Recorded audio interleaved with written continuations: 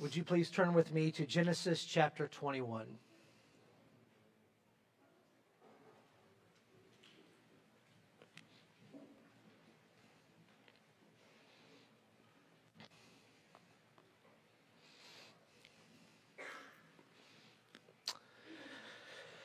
I get the joy of watching the game time on our Wednesday night kids club. And it's funny to see the kids compete and how some of them are confused and some of them are competitive. There's one child in particular that has gained a nickname from me. Anyway, she is probably one of the shortest kids that is in the games, but she is so fast. And so when I see her name is Aubrey, and when I see her come in on Wednesdays, I say, "Hey there, Speedo." And she just kind of beams a little bit when I call her Speedo. She likes being called that. Maybe you have been given a nickname. Maybe you've been given a nickname that you like. Maybe you were given a nickname that you did not care for, and hopefully it did not stick for too long. But it's interesting that some people will be known even better by their nickname than by their given name. Isn't that interesting? Likely some in here don't go by their given name, but by a different name. When we look into God's Word, there are oftentimes characters that we study that have been given a name. Abraham is no exception to this. At least a couple of nicknames that Abraham has been given.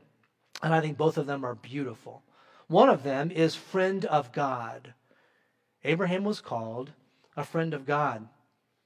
The other nickname, we're going to be looking at some details today of how he got that.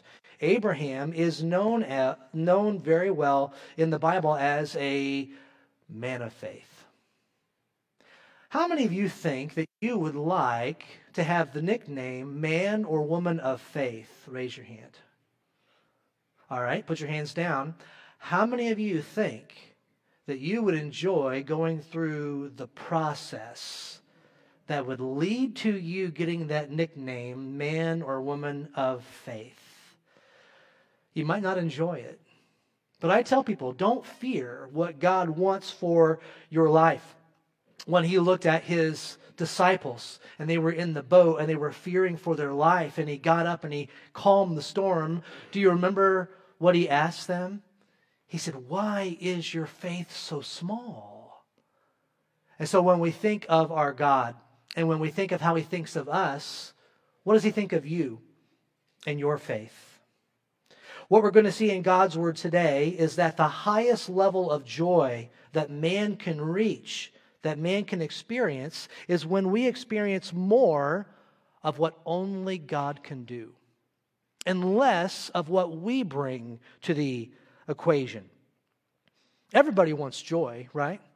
Have you ever met anybody who didn't want happiness and joy? Now, maybe you think so. Maybe you've met somebody and you think they're happy to be grumpy all the time.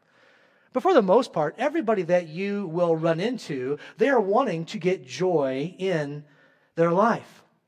And the place where the vast majority of people get their joy, get their happiness, is not God. Most people get their joy from something that they have done. Now, there's a lot of things that we can do that are good things that will bring us joy. Maybe raising kids. Maybe that brings you joy after you're done tearing your hair out. Maybe a hobby that you have. Some people enjoy working in the garden. There's a Bible principle that we reap what we sow. Some individuals enjoy woodworking, making something, being creative with our hands. Some enjoy hunting or fishing. Some individuals will work in their career, their job, and they'll do a good job, and they'll be faithful, and they'll have good character, and they'll work their way up the ladder. There's nothing wrong with a lot of these things, but they fall short. They fall short of how much joy God actually wants for you to have as you walk through this world. All that to take us to Genesis chapter 21. If you don't have a Bible, please use one of the Pew Bibles that's there for you. It's page number 19 in the Pew Bibles. And if you do not own a Bible of your own, please keep that as a gift from us to you. We're going to divide this into two sections today. In the first 8 verses, what we're going to see is Unspeakable joy comes as God's blessings appear. Unspeakable joy is available for you. And it's there when we accept what God is trying to do in our lives. Now, laughter has already been seen in the story of Abraham. We've seen laughter. Can you remember at least one or two times where we've already seen laughter come into it? Because when Abraham laughed, he laughed out of shock when he was told, you're going to have a baby. Sarah laughed, but she laughed out of disbelief. But now Sarah predicts that what's about to happen is going to cause laughter among so many more people. The laughing is not over. In fact, the laughing is just beginning. Look at chapter 21 of Genesis, starting in the first verse. The Lord visited Sarah as he had said, and the Lord did to Sarah as he had promised. And Sarah conceived and bore Abraham a son in his old age at the time of which God had spoken to him. Abraham called the name of his son who was born to him, whom Sarah bore him, Isaac. And Abraham circumcised his son Isaac when he was 8 days old, as God had commanded him. Abraham was 100 years old when his son Isaac was born to him. And Sarah said, God has made laughter for me. Everyone who hears will laugh over me.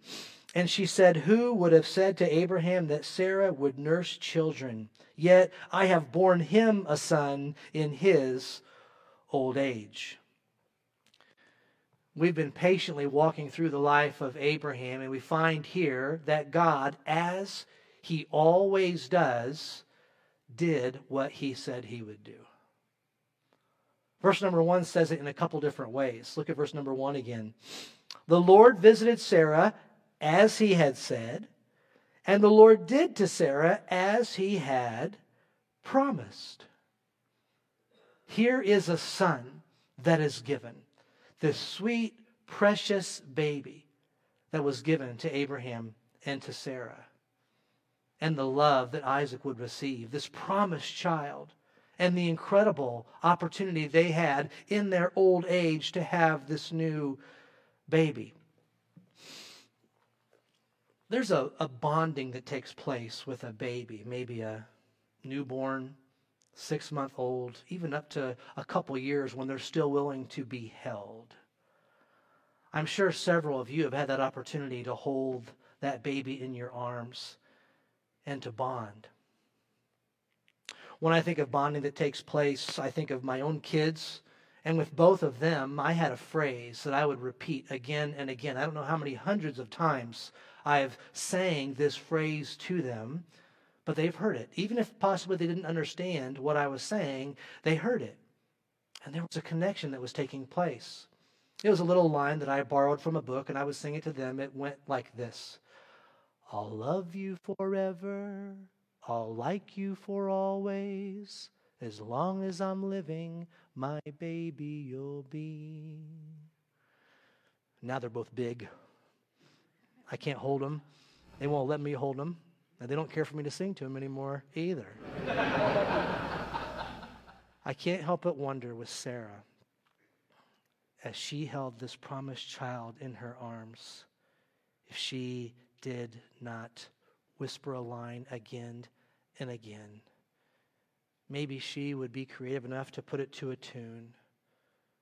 How many times do you think Sarah would whisper these words when she was holding baby Isaac? Is anything too hard for the Lord? And she'd hold him, and she'd walk him to calm him down, and she'd say again, is anything too hard for the Lord? And this was not just something that she had heard about, it was something that she lived. Isaac, this promised child. God always does what he says.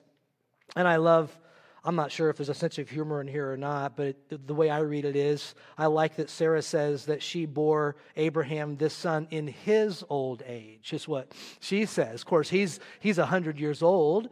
Remember how old Sarah is here? She's 90 years old.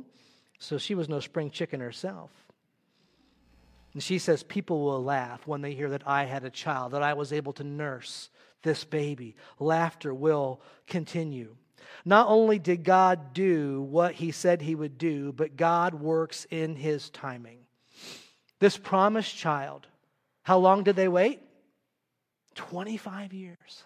Abraham was 75, and now he's 100, and that's when Isaac comes. And so for this couple who's 190, now the retirement home turns into the maternity ward, and they've got this baby. Some of you, is anybody getting tired just thinking about taking care of a newborn baby at 100 years old? Oh, goodness. God does have a sense of humor in our lives sometimes. God's timing is always perfect. God is never too early. God is never too late. Scripture is filled with God's timing when individuals thought it was off. There's a space between the Old Testament and the New Testament. When Malachi finishes and before Matthew begins, there's an anticipation of a Redeemer, of a deliverer. And there were thousands and thousands of Jews who were wanting and praying for that Redeemer, who were praying for the Messiah to come, and thousands of them would live their life and would never see Jesus Christ for themselves. And yet the Word of God tells us very, very specifically that in the fullness of time, Jesus came. God's perfect timing.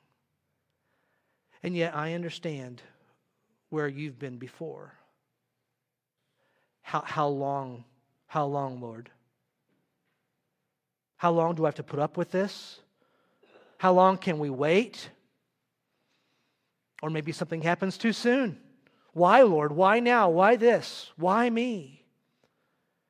And there is so much comfort that comes in the fact that God is in control of all of this. Not 1 minute of one day has missed his attention. He knows what's going on in your life, and his timing is always perfect. But it's so difficult to accept that.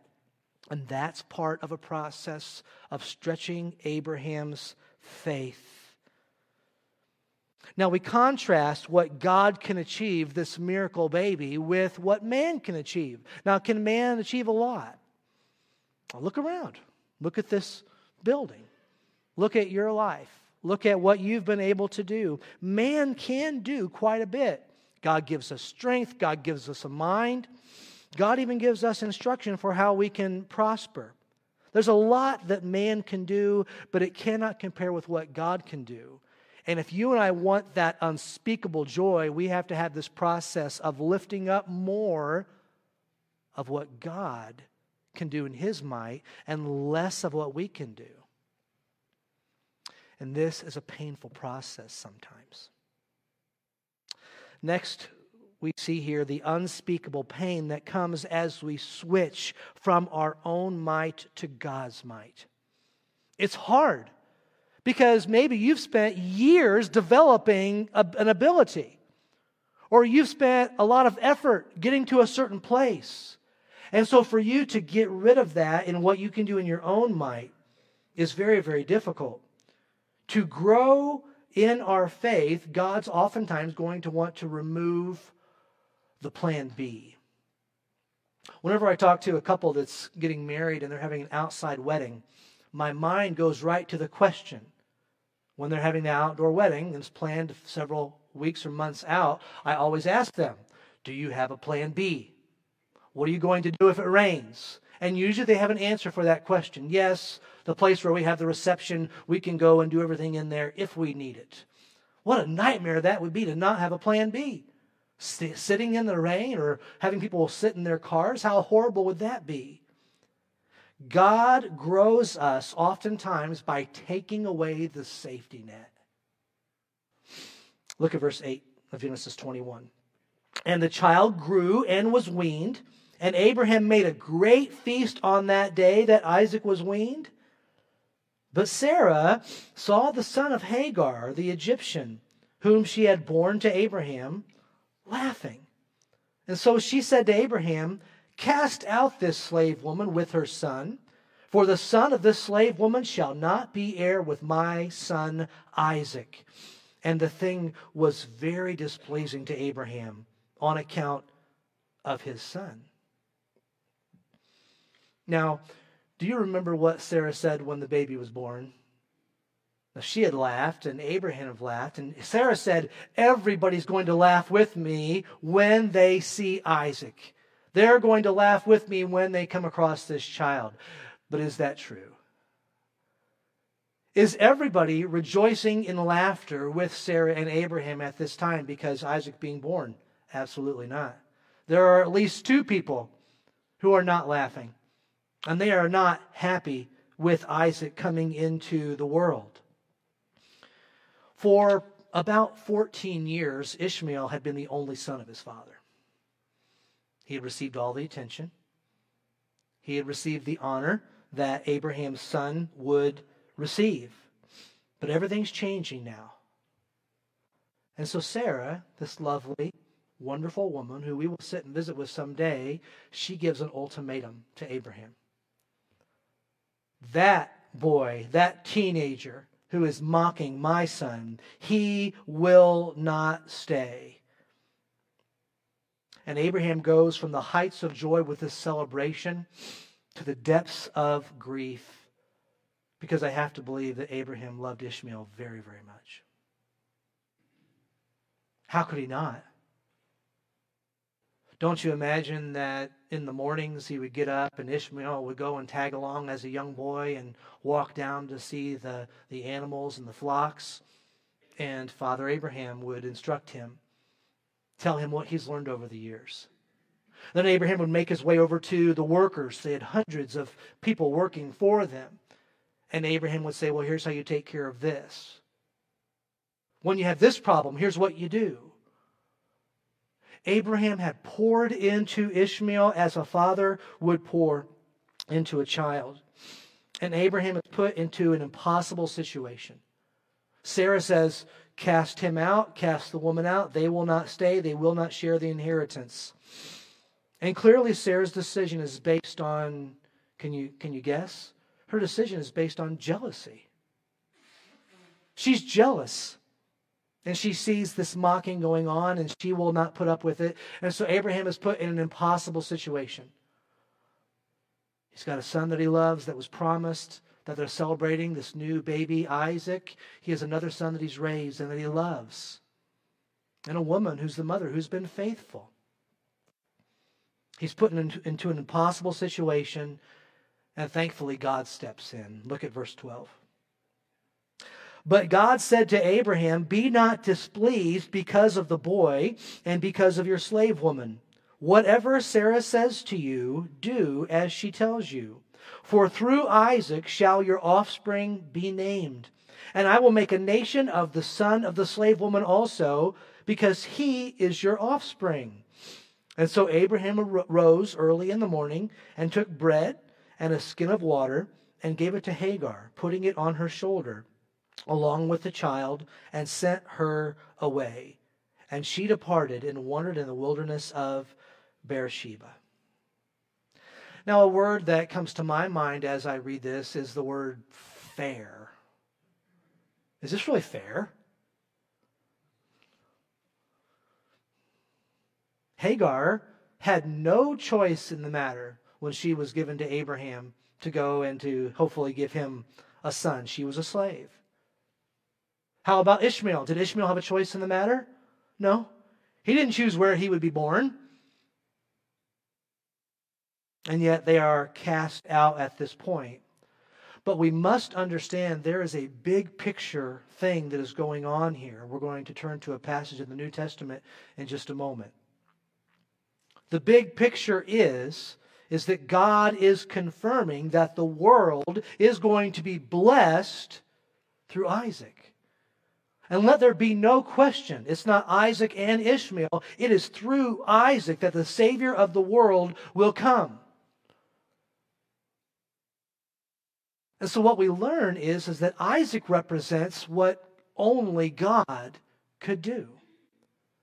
And Ishmael represents what man can do apart from God. Do you remember the story? Let's help God out here a little bit. Abraham's going to have children.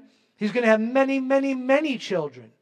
But it's not happening. So we as man will help God out. And that's what each of them represent. One area that man constantly wants to boast about is something that we find in Galatians chapter 4. I want you to hold your place here and turn over to Galatians chapter 4 with me. The Apostle Paul, when he writes to the church, he uses Ishmael and Isaac as an example of what God was doing. A picture. Man constantly wants to help God out in the area of salvation.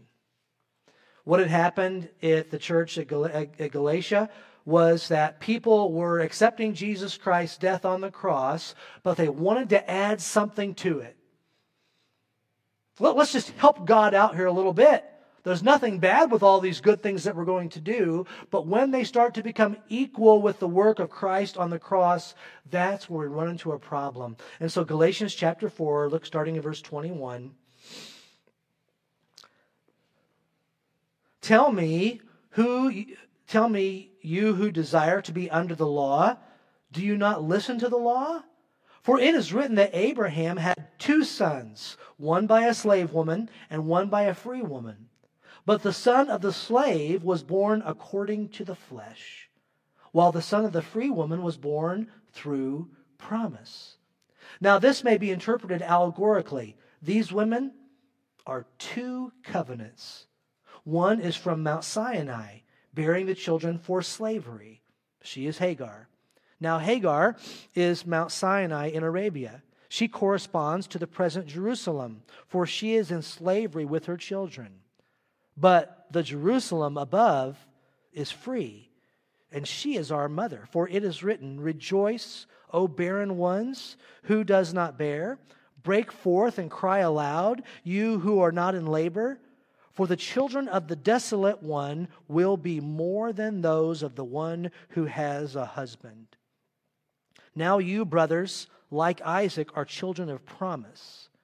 But just as at the time he who was born according to the flesh persecuted him, who was born according to the Spirit, so also it is now. But what does the Scripture say? Cast out the slave woman and her son. For the son of the slave woman shall not inherit with the son of the free woman. So, brothers, we are not children of the slave, but children of the free woman. God uses Isaac and Ishmael as a picture of what only God can do. And he points us right to salvation. And man wants to take credit for part of salvation. Man wants to say, God is great, but let me tell you what I did to add to it. And man will always try to go this direction. It happened in the New Testament church, and it's happening today. When we do not have a proper understanding that Jesus Christ's sacrifice is sufficient and we cannot do anything to earn it and we cannot do anything to keep it. And so we have a picture of what only God can do, and we have a picture of man trying to help God out. And the Word of God teaches us it is not because of works done by us, but it is because of God's mercy. You are saved today, if you know Christ, only because of the mercy of God. And so here we find Abraham is sending away his son. It does not matter how strong of a man of faith you think Abraham was. This had to be one of, if not the most difficult tasks of obedience he had ever done. It's a little bit easier because God intervened and told him that he must do it. And as best as we know from the record that we have, this is the last time he sees Ishmael. Probably 16 years old. And Hagar is given her freedom. If you study through tradition, and when a slave was set free, it was common. They were given a skin of water and some bread and sent off. And this seems very cruel to us. But when we see this going on, we know this must have been so difficult for him. Ishmael does show up later on at Abraham's funeral. We can read about that in God's Word. And the pain for you to switch from that which comes from your own hand to that which comes from God's might is very, very difficult. Let's finish the story up. Look in verses 15 through 21. When the water in the skin was gone, she put the child under one of the bushes. And then she went and sat down opposite him a good way off, about a distance of a bow shot. For she said, "Let me not look on the death of the child." And as she sat opposite him, she lifted up her voice and wept. And God heard the voice of, what's it say? The boy. And the angel of God called to Hagar from heaven and said to her, "What troubles you, Hagar? Fear not, for God has heard the voice of the boy where he is. Up, lift up the boy and hold him fast with your hand, for I will make him into a great nation." And then God opened her eyes, and she saw a well of water, and she went and filled the skin of water and gave the boy a drink. And God was with the boy, and he grew up. He lived in the wilderness and became an expert with the bow. He lived in the wilderness of Paran, and his mother took a wife for him from the land of Egypt. Ishmael would go on to be the father of a great nation, the Arab people. And most of these would be enemies to the Jewish people. But just because he came from Abraham, God still is going to bless. God still is going to give him a huge family. And it's interesting that God did not hear Hagar crying out, but he heard the boy crying out. And God wonderfully shows some mercy here. When we look at God, we have so many things that he would like to do for us. And we will not become people of faith. We will not step out and allow ourselves to trust his promises. And that's how we can apply this today to us. Number one, trust God's promises. Some of you need to trust the promise that God has given in the area of fear. There are some individuals whose lives are gripped by fear. Fear of the unknown, fear of the known, fear of doing what's right. And when we look into God's Word, it tells us very plainly that God's love, perfect love, casts out all fear. There are many Christians who have figured out how to advance and how to make life a little bit better in things that they were doing. And some of them have not trusted God's promise that he will make things right when we do right. There's no doubt in my mind that God is paying attention to everything going on in your life. I was buying bananas not too long ago. And I'm bothered. I'm bothered by bananas, that they don't sell you some green ones, some yellow ones, and then some ready-to-eat ones. That bothers me. If somebody can invent that, you'll be a millionaire probably. I went and bought some bananas, and they were all green there. If I go over to the organic section, I can find a yellow banana. And so I was checking out at the register, and as I was talking to the guy, he came to do some weighing of the bananas. And I said, "Okay, these are regular bananas here, pretty cheap. I eat like a monkey sometimes, pretty cheap. But this one here is an organic banana." And he just kind of was taken back a little bit. And he said, "Oh, well, thanks for being honest about that." And my first response was, I said, "Well, I think there's somebody watching. And that's why we should be honest." Some of you, and so I paid a little bit more for that one organic banana. That's the moral of the story. But there's a bigger moral than that. Some people are afraid to do what is right because they are not trusting that God will honor that. The Word of God tells us that God, when we do what is right, he will prepare a table before us in the what? Presence of our enemies. You think God's paying attention? Don't be afraid to do what is right. Do right until the stars fall out of the sky. Always do what is right and trust that God is paying attention and is watching and that God will bless that. Something we see again and again of Abraham is that he obeyed. Isaac was circumcised on the 8th day. Why was that? Because Abraham obeyed in doing that. Hagar and Ishmael are sent away. Why was that? Because Abraham obeyed. Trust God's promises that He will make things right. If God said He will do it, He will always do it. And then finally for us, trust God's timing. I'm not going to say, and all God's people said amen, because I'm afraid the response I would get back. We don't like God's timing sometimes. We think He has messed it up sometimes.